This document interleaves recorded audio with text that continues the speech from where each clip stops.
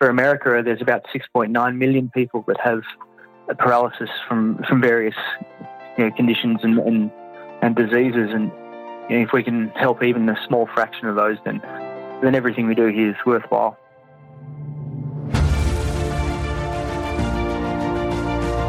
Hello and welcome to the Daily Helping with Dr. Richard Schuster. Food for the brain, knowledge from the experts, tools to win at life. I'm your host, Dr. Richard. Whoever you are, wherever you're from, and whatever you do, this is the show that is going to help you become the best version of yourself. Each episode, you will hear from some of the most amazing, talented, and successful people on the planet who followed their passions and strive to help others. Join our movement to get 1 million people each day to commit acts of kindness for others. Together, we're going to make the world a better place. Are you ready? Because it's time for your Daily Helping. Dr. Nicholas Opie is a biomedical engineer with experience in neuroprosthesis and the co-head of the Vascular Bionics Laboratory. Dr. Opie was awarded his PhD in 2012 for research developing a bionic eye. He was employed as a surgical program coordinator on Bionic Vision, Australia's retinal prosthesis project, and was integral in the development and preclinical validation of the technology designed to restore rudimentary vision to the profoundly blind. This device was implanted in patients in 2014 with great success. In 2012, Dr. Opie was awarded a $1.33 million grant from the U.S. Defense Organization, DARPA, to develop a minimally invasive brain-machine interface.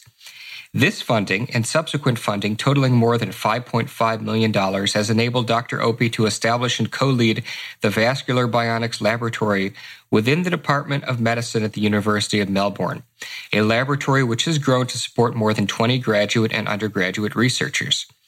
Dr. Opie is leading the research team conducting preclinical safety and efficacy trials on a device capable of recording neural information from within a blood vessel, which may enable direct brain control of wheelchairs, exoskeletons, and computers to people with paralysis as early as 2017.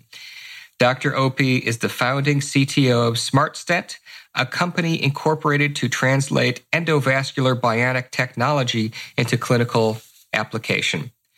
From down in Australia, please welcome Dr. Nicholas Opie. Thanks for having me on, Dr. Richard. Absolutely. I wanted to tell people a little bit more about what you've been doing because it's absolutely remarkable. So let's start in the beginning. You helped develop a bionic eye, and this was back in 2012. So tell me how you got started in that and what came from that. So I've always had a big interest in how to combine physiology and engineering ever since my very, very young days. And I was fortunate enough to be born in a time where it's possible to now integrate man and machine. One of the first applications of this through my PhD and work after that was like you mentioned, a bionic eye, or a device that was designed to restore fundamental vision for people who are profoundly blind. And by doing so, we were able to develop an electrode array, or a series of stimulating panels that could electrically excite the neurons in the eye, or the retinal ganglion cells. And by doing so, we could restore or return some of the vision that had been lost by disease and degeneration. That's absolutely amazing. So this was back in 2012 when you were doing this work on the eye. That's right? That's correct, yes. So once you developed the eye, how has the development gone with that in terms of trialing that on humans and what's happened since then? So that work's been going very well. We implanted it in a small patient trial, a human clinical trial in 2014, and that had some amazing results. And since then, the work has been progressing and towards the conduction of another clinical trial with obviously advanced technology. So that work is doing very well, and I know there are other groups around the world, as well as those working here in Melbourne, who are doing some more fantastic research to try and restore vision. And in terms of what somebody sees, this sounds so much like science fiction to me. It's absolutely unbelievable. So if an individual lost their vision and then they had these eyes implanted, do they have full sight like you and I do? What does it look like for the person who gets this? So it's not full sight yet. So there's a long way to go. I like to think of it as a computer screen with a certain number of pixels, and depending on how many electrodes you implant into the eye, so the patient's eye remains, and we slip an electrode array into the back of it. Depending on how many electrodes these arrays have, you can have a different number of pixels. So, for example, with 100 pixels, you could probably form different words that the patient could see and perceive, and obviously with thousands, you could start seeing faces, and maybe tens of thousands even more, and so forth. To put it in comparison, our eyes have around about 1.2 million, so we've got a long way to go to get the number up there to see exactly the same as sighted people would see. However, even very, very fundamental vision can, shown to help these people a lot. They can avoid obstacles on the road, and they can see when a door is open and closed, and very basic things like that are also extremely helpful. So this was foundational in terms of moving eventually towards people being able to have full vision. It's almost like, I guess the analogy would be, you're working on a standard definition apparatus when the rest of the world is in 4K. So there's room to go, but you're on the way. That's right. You've got to start off at the basics and make sure you get those right, and then build up on them accordingly. And I think especially the guys in Australia have done that very well. That's really fantastic. So now, this happened in 2012. Was that the foundation for your being able to create the Vascular Bionics Laboratory? Yeah, it's certainly gave me an excellent exposure to the world of medical bionics and learning how to take devices, essentially that were just sketches, and through development and preclinical trials to get them implanted in patients. Through the work that we did there, colleague Tom Oxley and I were able to write a grant to the American Department of DARPA, and were successful in getting some seed funding to develop this new endovascular technology. Now, I suspect many people have never heard the term vascular bionics. Could you talk a little bit about what that means, and then we'll talk more about what you've done with that seed money and what you're working on now, which is really incredible. Sure. So vascular bionics, in my mind, is a way to combine biology and electronics, which is bionics. And vascular bionics is a way of doing that in the bloodstream. There are a number of devices that use blood vessels very well. Obviously pacemakers, which a lot of people know about, and stents to stop vascular occlusion or to remove clots. And so a lot of these devices are becoming very useful and widely used in the clinic. And we saw that as a very good way to access the brain without open brain surgery.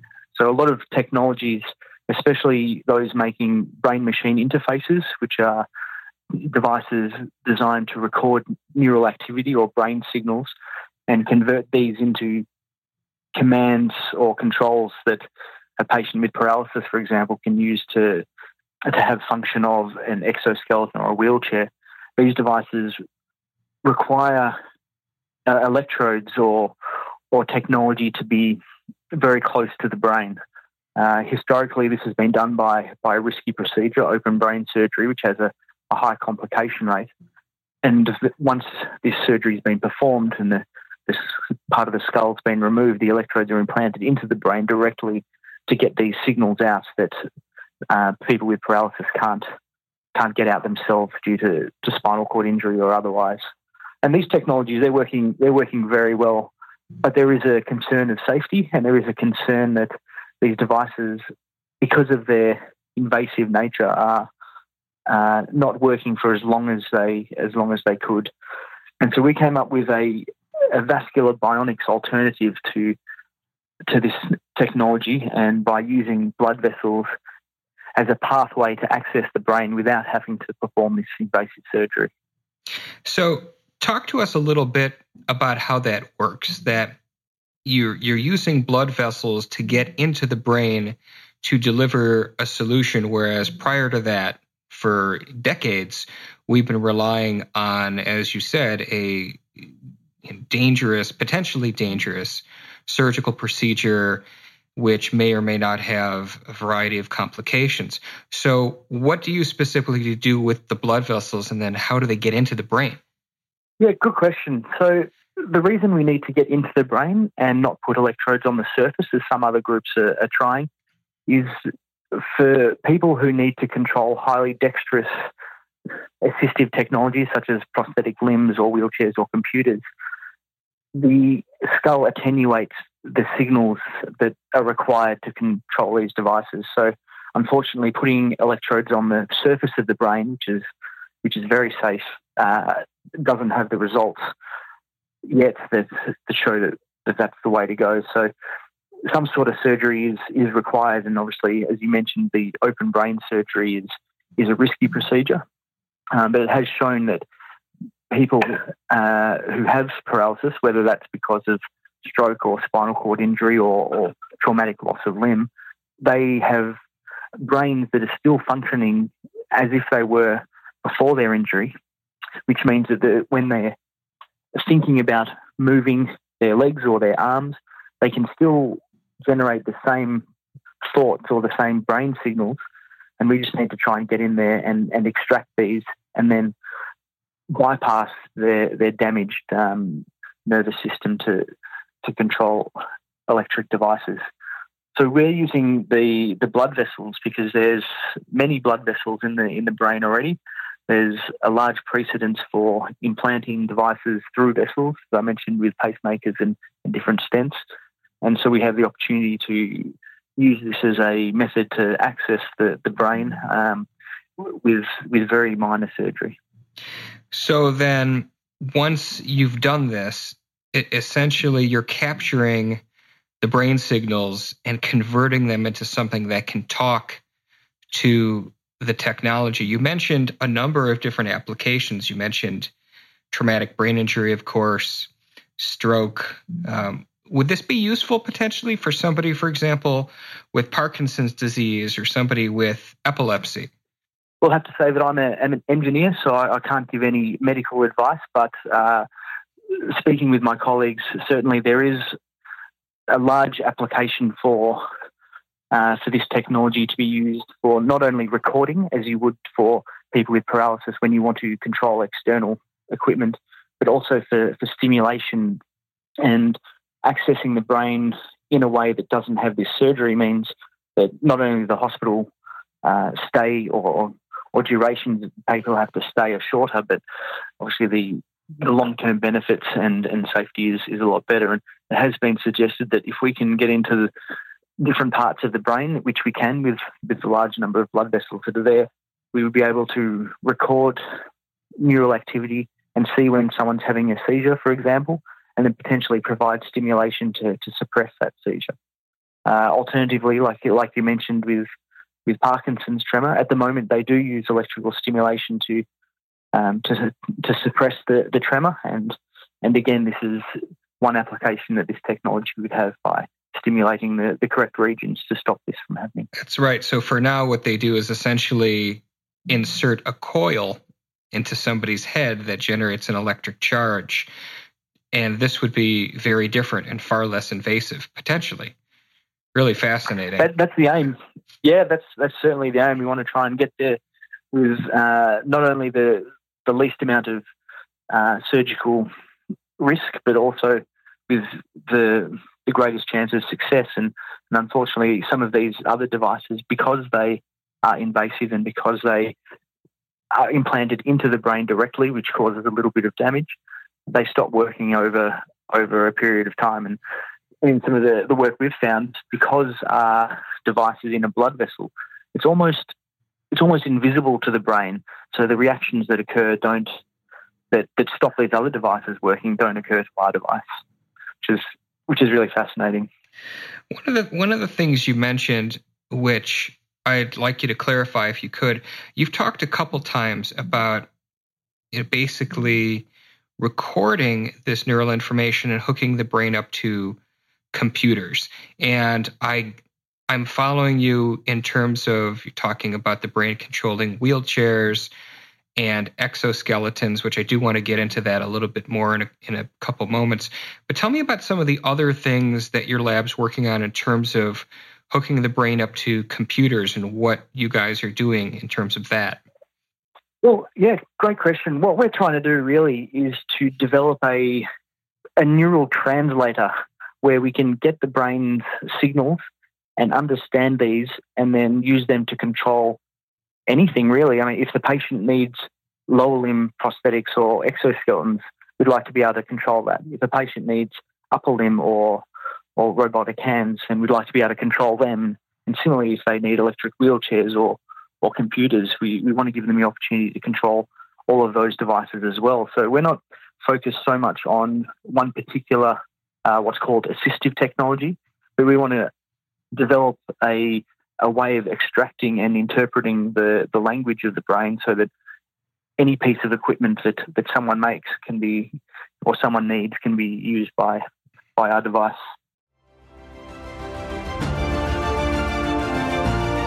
Hey guys, Dr. Richard here.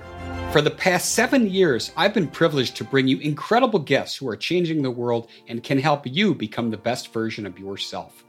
I'm really excited to share with you a new quiz that I created based on my clinical training that will curate for you a custom list of my top episodes and actionable strategies to help you wherever you are on your journey. All you need to do is go to drrichardschuster.com to take it, and it's 100% free. You'll be taking the next step on the journey to unlocking the power of you, and I can't wait to see where you'll go.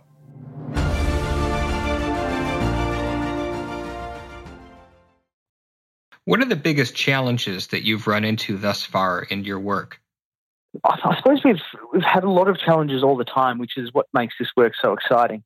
We love finding the problems and trying to solve them. And I suppose one of the reasons we got into this to start with was because there was this problem of this amazing technology. There's some robotic limbs and exoskeletons that have been made by various companies around the globe that are fantastic, but they just have never been able to connect them up to people to get them to work to their full potential. So the challenge that we faced was to try and not only get these devices working, the arms and the legs and so forth, but to do it in a way that was safer and better than any technology that exists. And I suppose the biggest challenge we had was trying to implant devices through blood vessels, which are relatively small, and yet make sure that they contain all the right sensors and electrodes to get the signals we need, as well as making sure that there's not a risk of the vessel being occluded or damaged. And we're able to take a lot of advice and a lot of knowledge from the stent field that have been metallic self-expanding scaffolds inside vessels for a while to keep vessels open, and we're able to build our electronic system on that to make sure that the internal part of the vessel doesn't become occluded with our technology. So there are a lot of challenges. There's some every day, but I wouldn't have it any other way. We love it. And as a point of clarification, obviously, in that you're working with blood vessels, the devices you're working with are extraordinarily tiny. Is this the same thing as nanotechnology? That's a term that has been in the media quite a bit recently. Well, it's interesting you mentioned that. So as I mentioned before with the bionic eye, you need to have a large number of electrodes, if you will, to give very precise signals. So you can get a lot of high resolution. We're not interested so much in a lot of signals. We just want really high quality ones. And the signals we're recording are local field potentials, which are essentially large signals from thousands of neurons at once. Most of the technology, the arms, the legs, the exoskeletons, computers, don't need hundreds or thousands of different commands. They only need a few commands that they need to be really reliable. So nanotechnology is certainly being used in medical bionics. It's certainly got a place for what we're doing, but at the moment we're really focused on high quality signals, but a relatively low number compared to what nanotech can offer. Okay, well, that makes a lot of sense. So thank you for clarifying that. And I know that you're also involved in a company called SmartStent. You're actually the founding CTO. Tell us a little bit about SmartStent and what you're doing there. Sure. So SmartStent is an Australian company. It's now owned by, flipped into the US in a company called Synchron. And this is a company really that was designed from day one to ensure that our research can be translated to clinical application. As an engineer working on my PhD, as I'm sure other engineers and researchers have become to realize, if you make something that's really good and fantastic, it's often very difficult to put that into clinical use. And one of the things we wanted to make sure from the start, this is Tom, the CEO, and I, as well as our other director, Rahul, we wanted to be very clear that what we were going to do was going to be useful for humans and wouldn't just sit on the shelf gathering dust. And so we started this company to make sure that we had all the dominoes lined up so that we could get this into the clinic as soon as possible. And in terms of that, you mentioned, going back to the eye, that you had a clinical trial in 2014. For some of these other applications you're working on, the brain-controlled wheelchairs and the exoskeletons, where are we with that in terms of a time frame and clinical trials and such? Yeah, great question. So we're doing a lot of the preclinical work now to validate the chronic safety and efficacy of our device. We've already done a lot of proof of concept work, so we know that what we're implanting is going to be safe, and we know that it does work. We just need to repeat a number of these tests in accordance with ethical and regulatory guidelines to validate its use for an implantation in a human patient population. And we're hoping that we'll be able to have our first what's called a small patient pilot trial in the next couple of years, and following which, obviously, a large pivotal trial which will be conducted ideally all around the globe. So this is not science fiction pie in the sky. This is, you're saying in the next couple of years, you're going to be conducting, if all goes well, a clinical trial in which somebody who is paralyzed via your technology may have the capacity to walk again via an exoskeleton or control a wheelchair by their brain.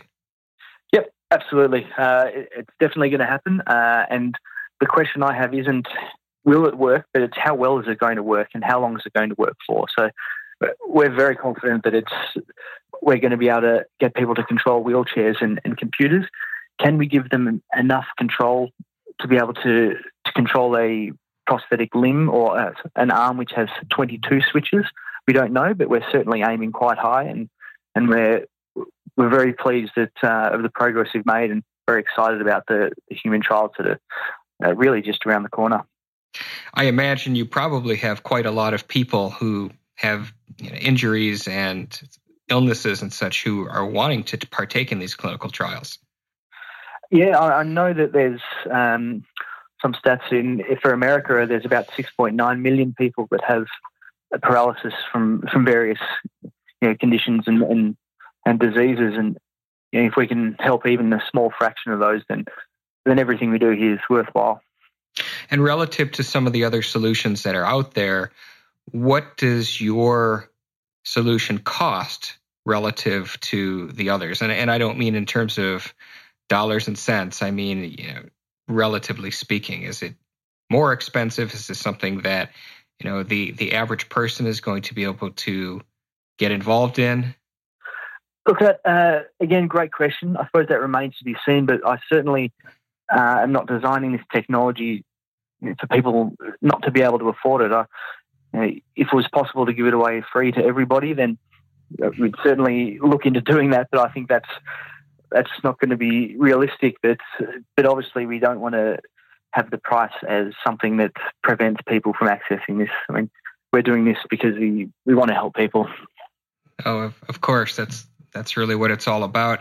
I am curious about something, because you've been talking a lot about essentially creating this roadmap, this Rosetta Stone, if you will, upon which you're able to translate somebody's brainwaves and link them into a computer. And one of the things that so many people are concerned about in this day and age is cybersecurity and their data, their information, their biometric information being hacked.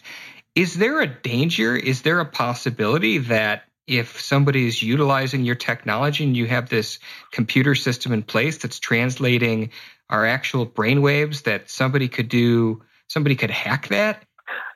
Well, I like the analogy with the Rosetta Stone. I think that's quite a clever one. So for what we're doing with paralysis, all the information's coming from the person out. So there's nothing going back in. So there's no way that could be controlled by someone with nefarious purposes in mind. And I think you've seen from this technology, it's been around for a number of years, and there's never really been a reason why someone would want to do that to anyone else.